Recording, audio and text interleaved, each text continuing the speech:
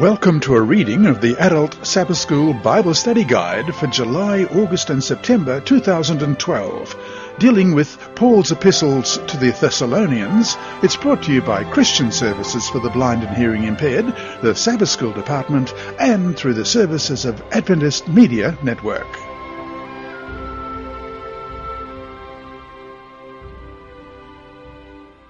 Lesson 1, June 30 to July 6, The Gospel Comes to Thessalonica. Sabbath, June 30. Before we start, let's pray. Our Heavenly Father, as we start this new quarter, looking at the books written to the Thessalonians by Paul, we pray that your Holy Spirit will be here to guide us. May we find more of your love, your compassion, and your concern for us. May we find the salvation that comes only from you. We pray in Jesus' name. Amen. Our memory text this week is 1 Thessalonians chapter 2, verse 13. And we also thank God continually because when you received the word of God, which you heard from us, you accepted it not as the word of men, but as it actually is, the word of God, which is at work in you who believe. Let's read that again, 1 Thessalonians 2:13.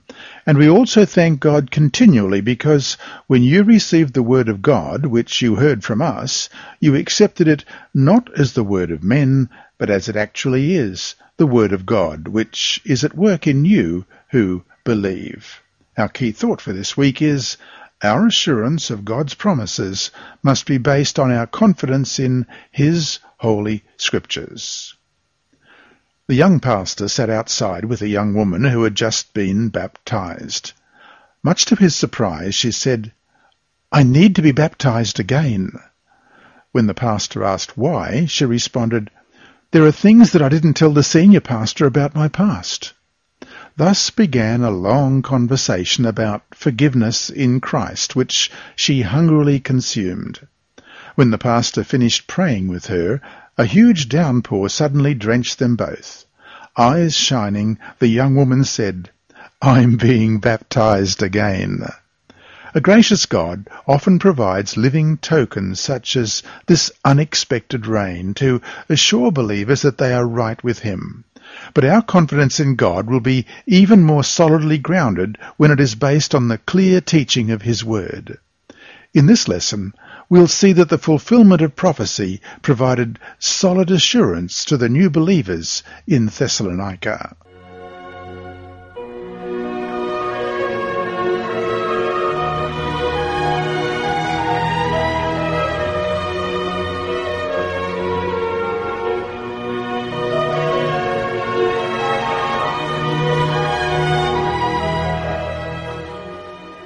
Sunday, July 1, the preachers pay a price. Question. Read Acts chapter 16, verses 9 to 40. According to the passage, why do the Philippians react so negatively to the gospel? What important principle can we find in their reaction that we always need to be wary of ourselves? In what other ways can this principle be made manifest, even in the lives of professed Christians? Let's read Acts 16, verses 9 to 40. And a vision appeared to Paul in the night. A man of Macedonia stood and pleaded with him, saying, "Come over to Macedonia and help us." Now after he had seen the vision, immediately he sought to go to Macedonia, concluding that the Lord had called us to preach the gospel to them. Therefore, sailing from Troas, we ran a straight course to Samothrace, and the next day came to Neapolis, and from there to Philippi, which is the foremost city of that part of Macedonia, a colony. And we were staying in that city for some days, and on the Sabbath day we went out of the city to the riverside where prayer was customarily made, and we sat down and spoke to the women who met there. Now a certain woman named Lydia heard us. She was a seller of purple from the city of the Thyatira, who worshipped God. The Lord opened her heart to heed the things spoken by Paul. And when she and her household were baptized, she begged us, saying, "If you have judged me to be faithful to the Lord, come to my house and stay." So she persuaded us.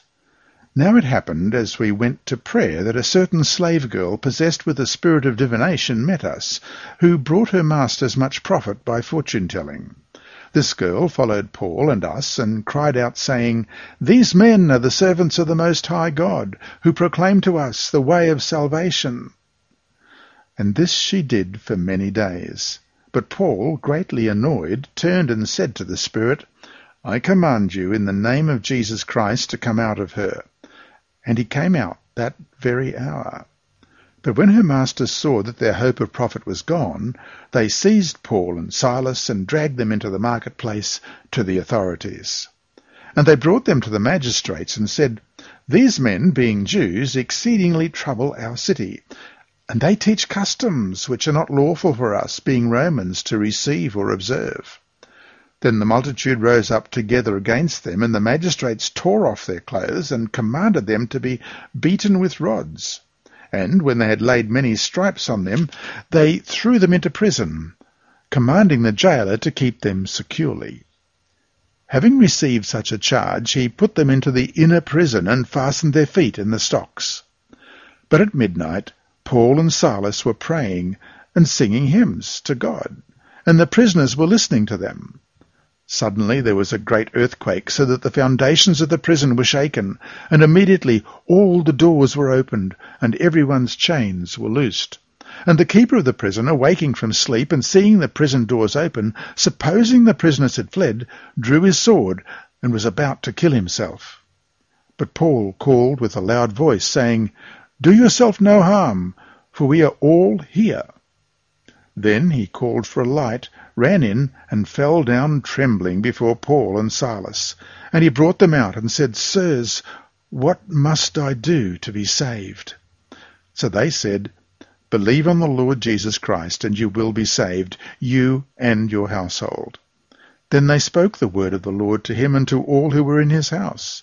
And he took them the same hour of the night and washed their stripes. And immediately he and all his family were baptized.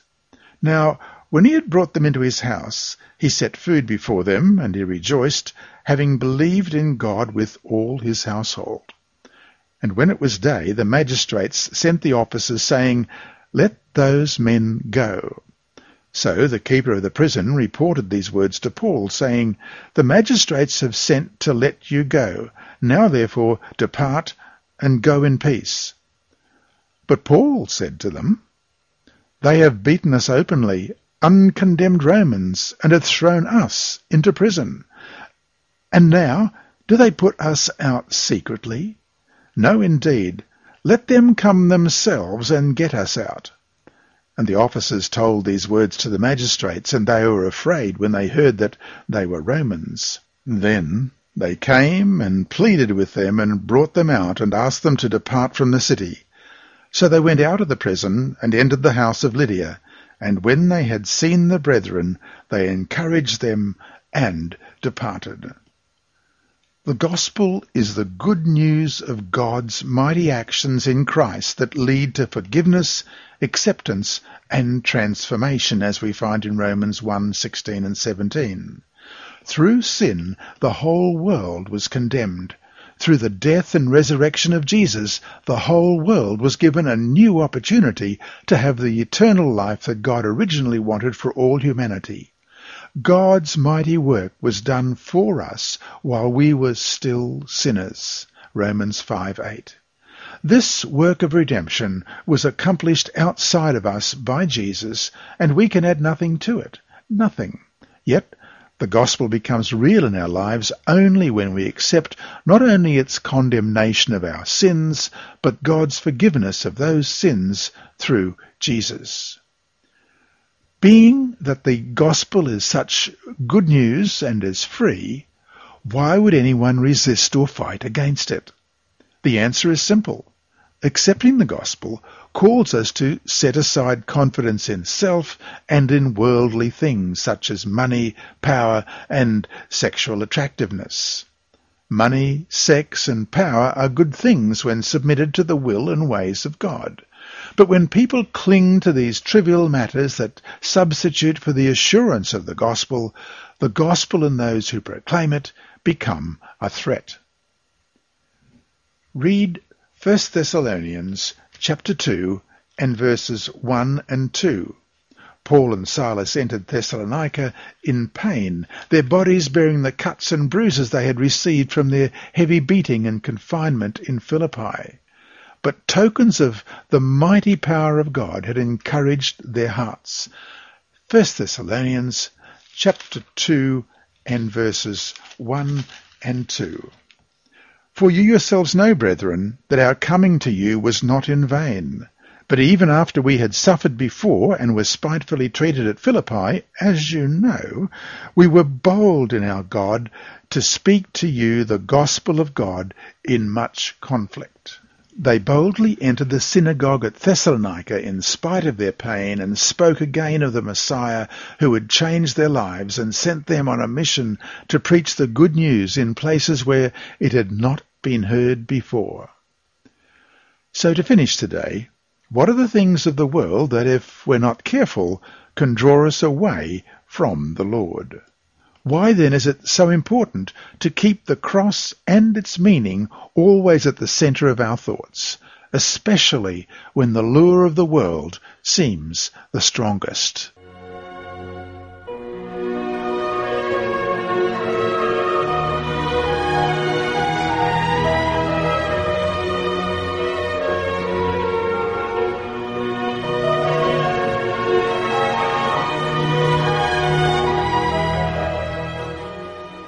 Monday, July 2, Paul's preaching strategy. Question: what does Acts 17, 1-3 tell us about the where, the when, and the how of Paul's preaching strategy in Thessalonica? Acts 17, verses 1-3. Now when they had passed through Amphipolis and Apollonica, they came to Thessalonica, where there was a synagogue of the Jews. Then Paul, as his custom was, went in to them, and for 3 Sabbaths reasoned with them from the Scriptures, explaining and demonstrating that the Christ had to suffer and rise again from the dead, and saying, "This Jesus whom I preach to you is the Christ." Although 1 Thessalonians was among Paul's earliest letters, both his theology and missionary strategy were well developed by the time he arrived in Thessalonica. The first step in Paul's missionary strategy was to attend the local synagogue on the Sabbath. This was natural because the Sabbath was a good time to reach Jews in large numbers. However, more than just a missionary strategy was at work here. Paul would have taken time for prayer and worship on the Sabbath, even if no Jews or no synagogue was available. Let's just check Acts 16, verse 13. And on the Sabbath day we went out of the city to the riverside where prayer was customarily made, and we sat down and spoke to the women who met there. It was not uncommon in those days for Jews to invite synagogue visitors to speak, especially if they had lived in Jerusalem, as Paul and Silas had. The congregation would have been eager to hear news of Jewish life in other places. They also would have been interested in any new ideas the visitors had discovered from their study of the Scriptures. So, Paul's strategy was a natural fit with the synagogue environment. The second step in Paul's strategy was to preach directly from their common Scriptures, the Old Testament. He also began with a topic of great interest to the Jews of the time, the Messiah. The Christ is the Greek equivalent of the Messiah in the Hebrew. Using texts from the Old Testament, Paul demonstrated that the Messiah would first have to suffer before he could obtain the glory with which the Jews were familiar. In other words, the popular, glorious version of the Messiah's mission was only part of the picture. When the Messiah would first appear, he would be a suffering servant rather than a royal conqueror. Third, having established a fresh picture of the Messiah in their minds, Paul went on to tell the story of Jesus.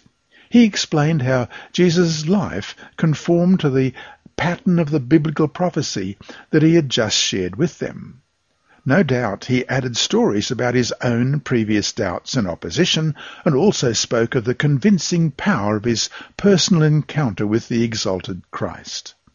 According to Luke in chapter 24, Paul's preaching strategy in Thessalonica followed the same pattern that Jesus had used with his disciples after the resurrection.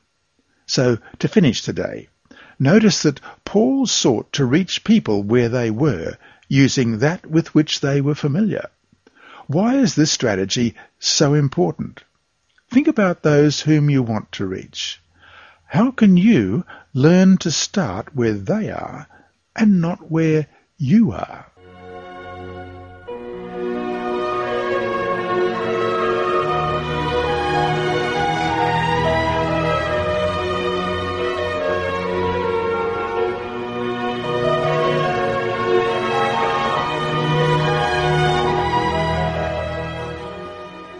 Tuesday, July 3. Two views of the Messiah. Since ancient times, readers of the Old Testament have noticed a variety of perspectives in the prophecies pointing toward the Messiah. Most Jews and early Christians identified two major strands in the Messianic prophecies. On the one hand, there were texts that pointed toward a royal Messiah, a conquering king who would bring justice to the people and extend Israel's rule to the ends of the earth.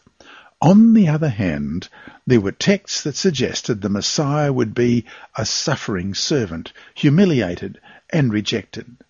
The mistake that many made was in not understanding that all these texts were referring to the same person, to different aspects of his work at different times.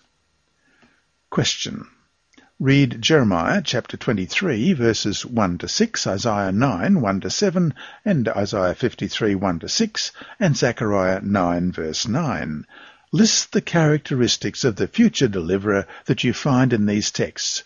What kind of conflicting images appear here? Jeremiah 23, verses 1 to 6. Woe to the shepherds who destroy and scatter the sheep of my pasture, says the Lord. Therefore, thus says the Lord God of Israel against the shepherds who feed my people, you have scattered my flock, driven them away, and not attended to them. Behold, I will attend to you for the evil of your doings, says the Lord. But I will gather the remnant of my flock out of all countries where I have driven them, and bring them back to their folds, and they shall be fruitful and increase. I will set up shepherds over them, who will feed them, and they shall fear no more, nor be dismayed, nor shall they be lacking, says the Lord. Behold, the days are coming, says the Lord, that I will raise to David a branch of righteousness. A king shall reign and prosper, and execute judgment and righteousness in the earth. In his days Judah will be saved, and Israel will dwell safely. Now this is the name by which he will be called, the Lord our righteousness. And then in Isaiah chapter 9, verses 1 to 7, Nevertheless the gloom will not be upon her who is distressed, as when at first he lightly esteemed the land of Zebulun and the land of Naphtali, and afterwards more heavily oppressed her. By the way of the sea beyond the Jordan in Galilee of the Gentiles, the people who walked in darkness have seen a great light. Those who dwell in the land of the shadow of death, upon them a light has shined. You have multiplied the nation and increased its joy. They rejoice before you, according to the joy of harvest, as men rejoice when they divide the spoil. For you have broken the yoke of his burden, and the staff of his shoulder, the rod of his oppressor, as in the day of Midian. For every warrior's sandal from the noisy battle, and garments rolled in blood, will be used for burning and fuel of fire. For unto us a child is born, unto us a son is given, and the government will be upon his shoulder. And his name will be called Wonderful, Counselor, Mighty God, Everlasting Father, Prince of Peace. Of the increase of his government and peace there will be no end, upon the throne of David, and over his kingdom, to order it and establish it with justice and judgment from that time forward, even forever. The zeal of the Lord of hosts will perform this. and Isaiah 53 verses 1 to 6. Who has believed our report, and to whom has the arm of the Lord been revealed? For he shall grow up before him as a tender plant, and as a root out of dry ground. He has no form or comeliness, and when we see him, there is no beauty that we should desire him. He is despised and rejected by men, a man of sorrows and acquainted with grief, and we hid, as it were, our faces from him. He was despised, and we did not esteem him. Surely he has borne our griefs and carried our sorrows, yet we esteemed him stricken, smitten by God, and afflicted. But he was wounded for our transgressions, he was bruised for our iniquities. The chastisement for our peace was upon him, and by his stripes we are healed. All we like sheep have gone astray. We have turned every one to his own way, and the Lord has laid on him the iniquity of us all. And finally, Zechariah chapter 9 and verse 9. Rejoice greatly, O daughter of Zion. Shout, O daughter of Jerusalem. Behold, your king is coming to you. He is just and having salvation, lowly and riding on a donkey, a colt, the foal of a donkey. These texts were puzzling in advance of the Messiah's coming. On the one hand, the royal messianic texts usually contained no hint of suffering or humiliation. On the other hand, the suffering servant texts usually described the Messiah as having little power or worldly authority. One way that the Jews of Jesus' day resolved this problem was to see the suffering servant as a symbol of the whole nation and its sufferings in the course of exile and occupation. By removing these texts from the messianic equation, many Jews expected the royal or conquering Messiah. This king, like David, would throw off the occupiers and restore Israel's place among the nations. Of course, a major problem that results from removing the suffering servant texts from the equation is that there are indeed significant Old Testament texts that blend the two major characteristics of the Messiah. They describe the same person.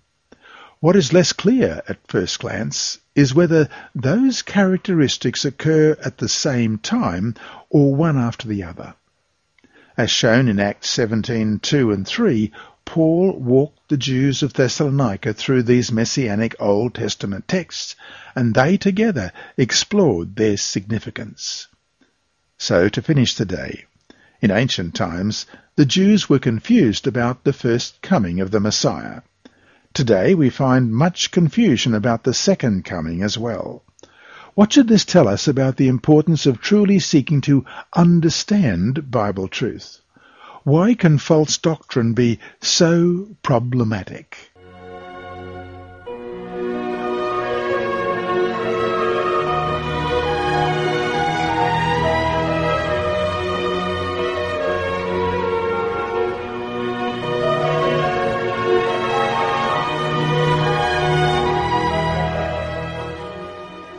Wednesday, July 4. Suffering before glory. Jesus, like Paul, studied the Old Testament and drew the conclusion that the Messiah would have to suffer these things and then enter his glory, Luke 24:26. The have to of Luke 24:26 translates the same word as Acts 17:3, where Paul says the Messiah had to suffer. For Jesus and Paul, the priority of suffering before glory was written into the prophecies long before they were to have occurred. The question is then, on what Old Testament basis did they come to this conclusion? They likely would have noticed that the most significant figures in the Old Testament had a prolonged period of suffering before they entered into the glory period of their lives. Joseph spent some 13 years in prison before ascending to the role of Prime Minister of Egypt. Moses spent 40 years chasing sheep through the desert before taking up his role as the powerful leader of the Exodus. David spent many years as a fugitive, some of that time in foreign lands before being elevated to kingship. Daniel was a prisoner of war and was even condemned to death before his elevation to the position of Prime Minister of Babylon. In the Old Testament stories of these servants of God, there are foreshadowings of the Messiah, who would also suffer and be humiliated before being elevated to his royal role. The capstone of this New Testament conviction is found in the most widely quoted Old Testament text in the New Testament, Isaiah chapter 53. The suffering servant of Isaiah was despised, rejected, and sorrowful. Like a sanctuary lamb, he was slaughtered on account of our sins, according to the will of the Lord. But after the suffering of his soul, Isaiah 53:11, he would justify many and receive a powerful inheritance. For the writers of the New Testament, Isaiah 53 was the key to the Messiah's role. Paul would certainly have preached this text in Thessalonica. According to Isaiah 53, the Messiah would not appear kingly or powerful at the time of his first appearance. In fact, he would be rejected by many of his own people. But that rejection would be the prelude to the glorious Messiah of Jewish expectation. With this in mind, Paul was able to show that the Jesus he had come to know was, in fact, the Messiah whom the Old Testament had foretold. So to finish today, prayerfully read through Isaiah 53, realizing that it's talking about what the Lord our Creator went through just so that you personally can have eternal life. In light of what this amazing truth tells us about the character of God, why should Christ be first and foremost in our lives? Let's read Isaiah chapter 53. Who has believed our report, and to whom has the arm of the Lord been revealed? For he shall grow up before him as a tender plant, and as a root out of dry ground. He has no comeliness or form, and when we see him, there is no beauty that we should desire him.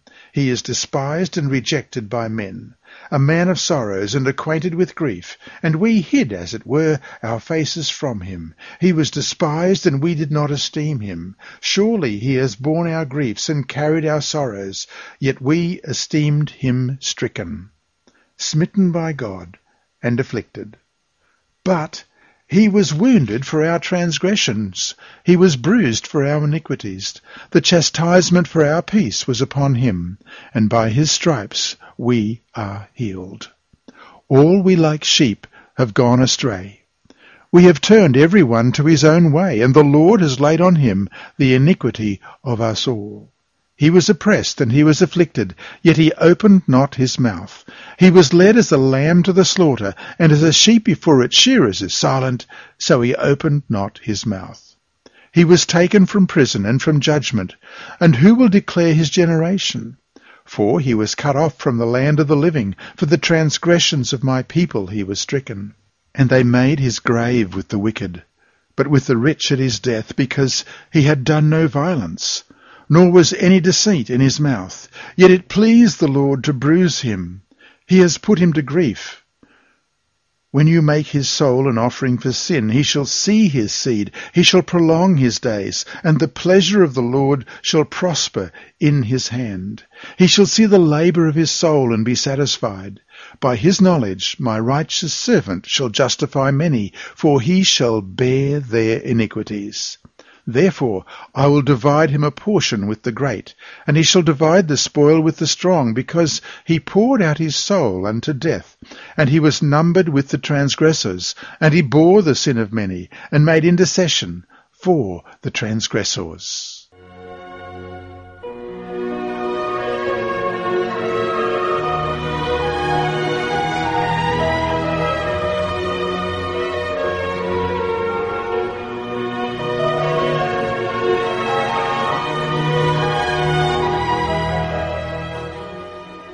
Thursday, July 5, A Church is Born.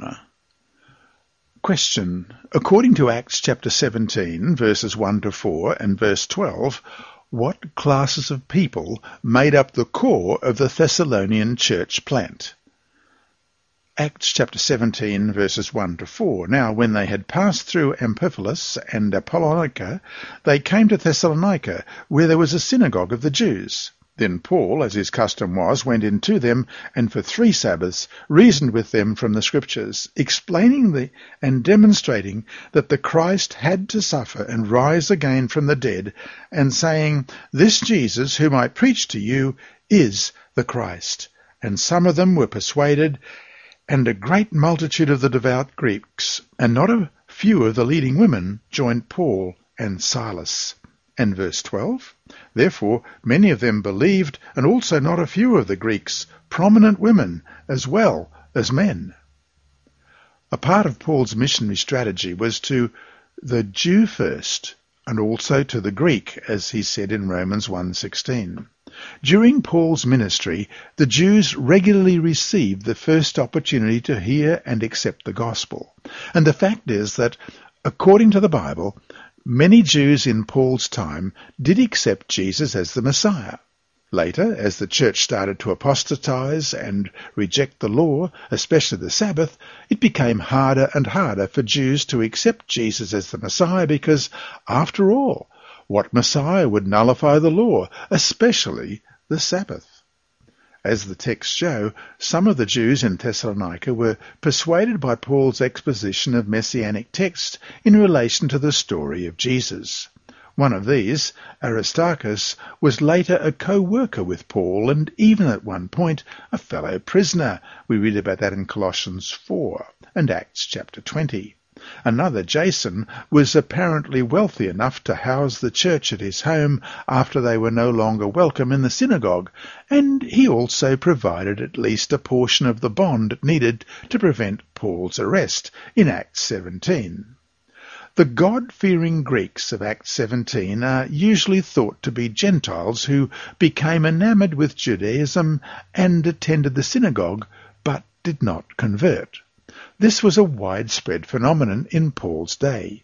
These Gentiles became a natural bridge for Paul to reach those Gentiles who had no knowledge at all of Judaism or the Old Testament. The Jewish and relatively wealthy character of the original church plant in Thessalonica is emphasized in Acts 17, for example, verse 12, in which prominent Greeks also became believers. It is clear, however, that by the time 1 Thessalonians was written, the church to which Paul was writing was largely made up of Gentiles, from the labouring class. We read about that in 1 Thessalonians chapter 1 and chapter 4. What we can see here is the universal character of the gospel, that it is for all people, all classes, all races, rich or poor, Greek or Jew, it doesn't matter. Christ's death was for the whole world. That is why our message as Seventh-day Adventists is for the whole world, and described in Revelation 14:6, without any exceptions. How important it is that we keep that mandate always before us. How important it is that we not become insular, self-absorbed, or more interested in sustaining what we have than in reaching out beyond the comfortable boundaries that we, perhaps, even subconsciously, have set for ourselves.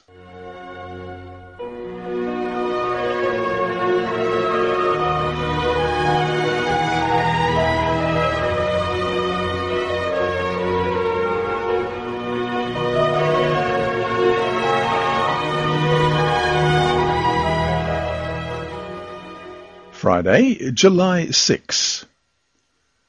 Quoting from the Acts of the Apostles, page 380, we read, "From Paul's day to the present time, God by his Holy Spirit has been calling after the Jew as well as the Gentile. There is no respect of persons with God," declared Paul. The apostle regarded himself as debtor both to the Greeks and to the barbarians, as well as to the Jews. But he never lost sight of the decided advantages possessed by the Jews over others, chiefly because that unto them were committed the oracles of God. The gospel, he declared, is the power of God unto salvation to everyone that believeth, to the Jew first, and also to the Greek.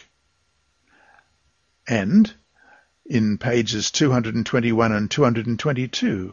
In preaching to the Thessalonians, Paul appealed to the Old Testament prophecies concerning the Messiah. By the inspired testimony of Moses and the prophets, he clearly proved the identity of Jesus of Nazareth with the Messiah, and showed that from the days of Adam it was the voice of Christ which had been speaking through patriarchs and prophets.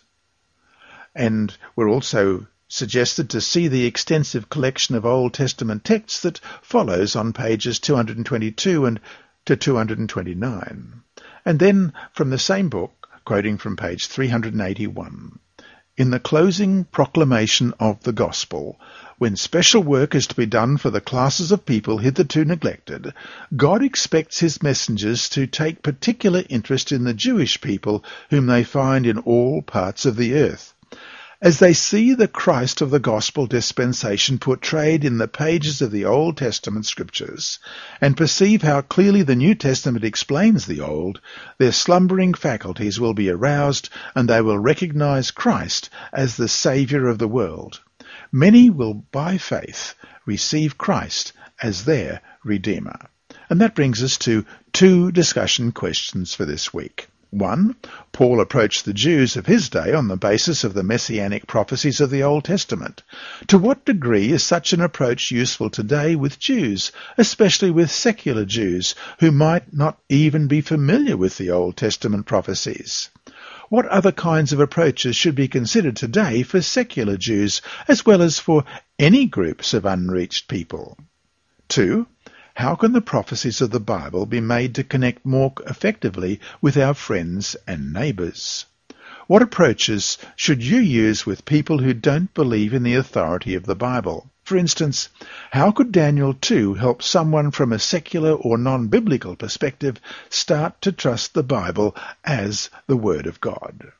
And to summarize this week's lesson, a number of important points have been made in this opening week.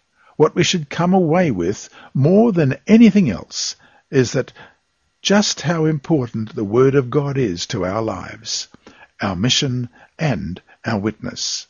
We need to be grounded in the Bible and the truths that it teaches, not only for ourselves, but in order to be the most effective witnesses possible.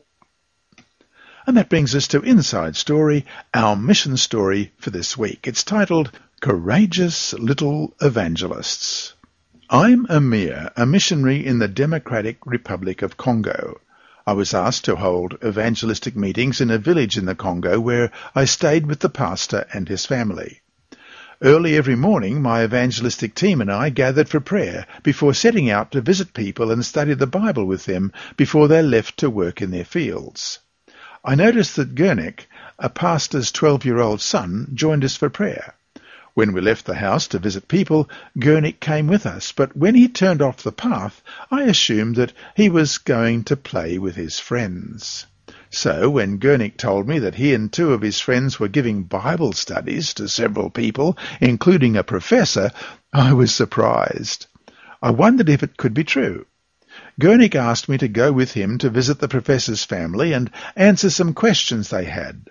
I gladly followed him to the professor's home. The family greeted us warmly, and I watched with deep interest as Gurnik led them through another Bible study. He quoted one Bible verse after another to explain the Bible lesson.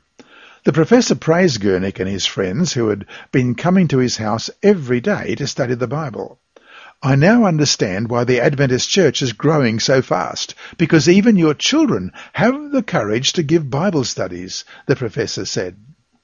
We spent several hours talking about some of the Bible truths Gurnik and his friends had presented to the family and answering their questions. I was impressed with the courage and faithfulness of Gurnik and his friends. They gave me new insight into the role of young people in the mission of God's church. So far, some 36 people have been baptized into the church in this village, and although the professor has not yet taken his stand for truth, he has promised to continue studying the Bible with his family. As for Gurnik and his friends, I'm sure that God has great plans for them. Already, Gurnik has been appointed children's ministries leader in his church district. Your weekly mission offerings and world budget offerings help make it possible for more than 900 interdivision missionaries to serve around the world. Thank you. This has been Dr. Percy Harold with a reading of the Adult Sabbath School Bible Study Guide, recorded in the studios of Christian Services for the Blind and Hearing Impaired in Queensland, Australia, and brought to you by the Sabbath School Department and Adventist Media Network. Remember, God is still faithful.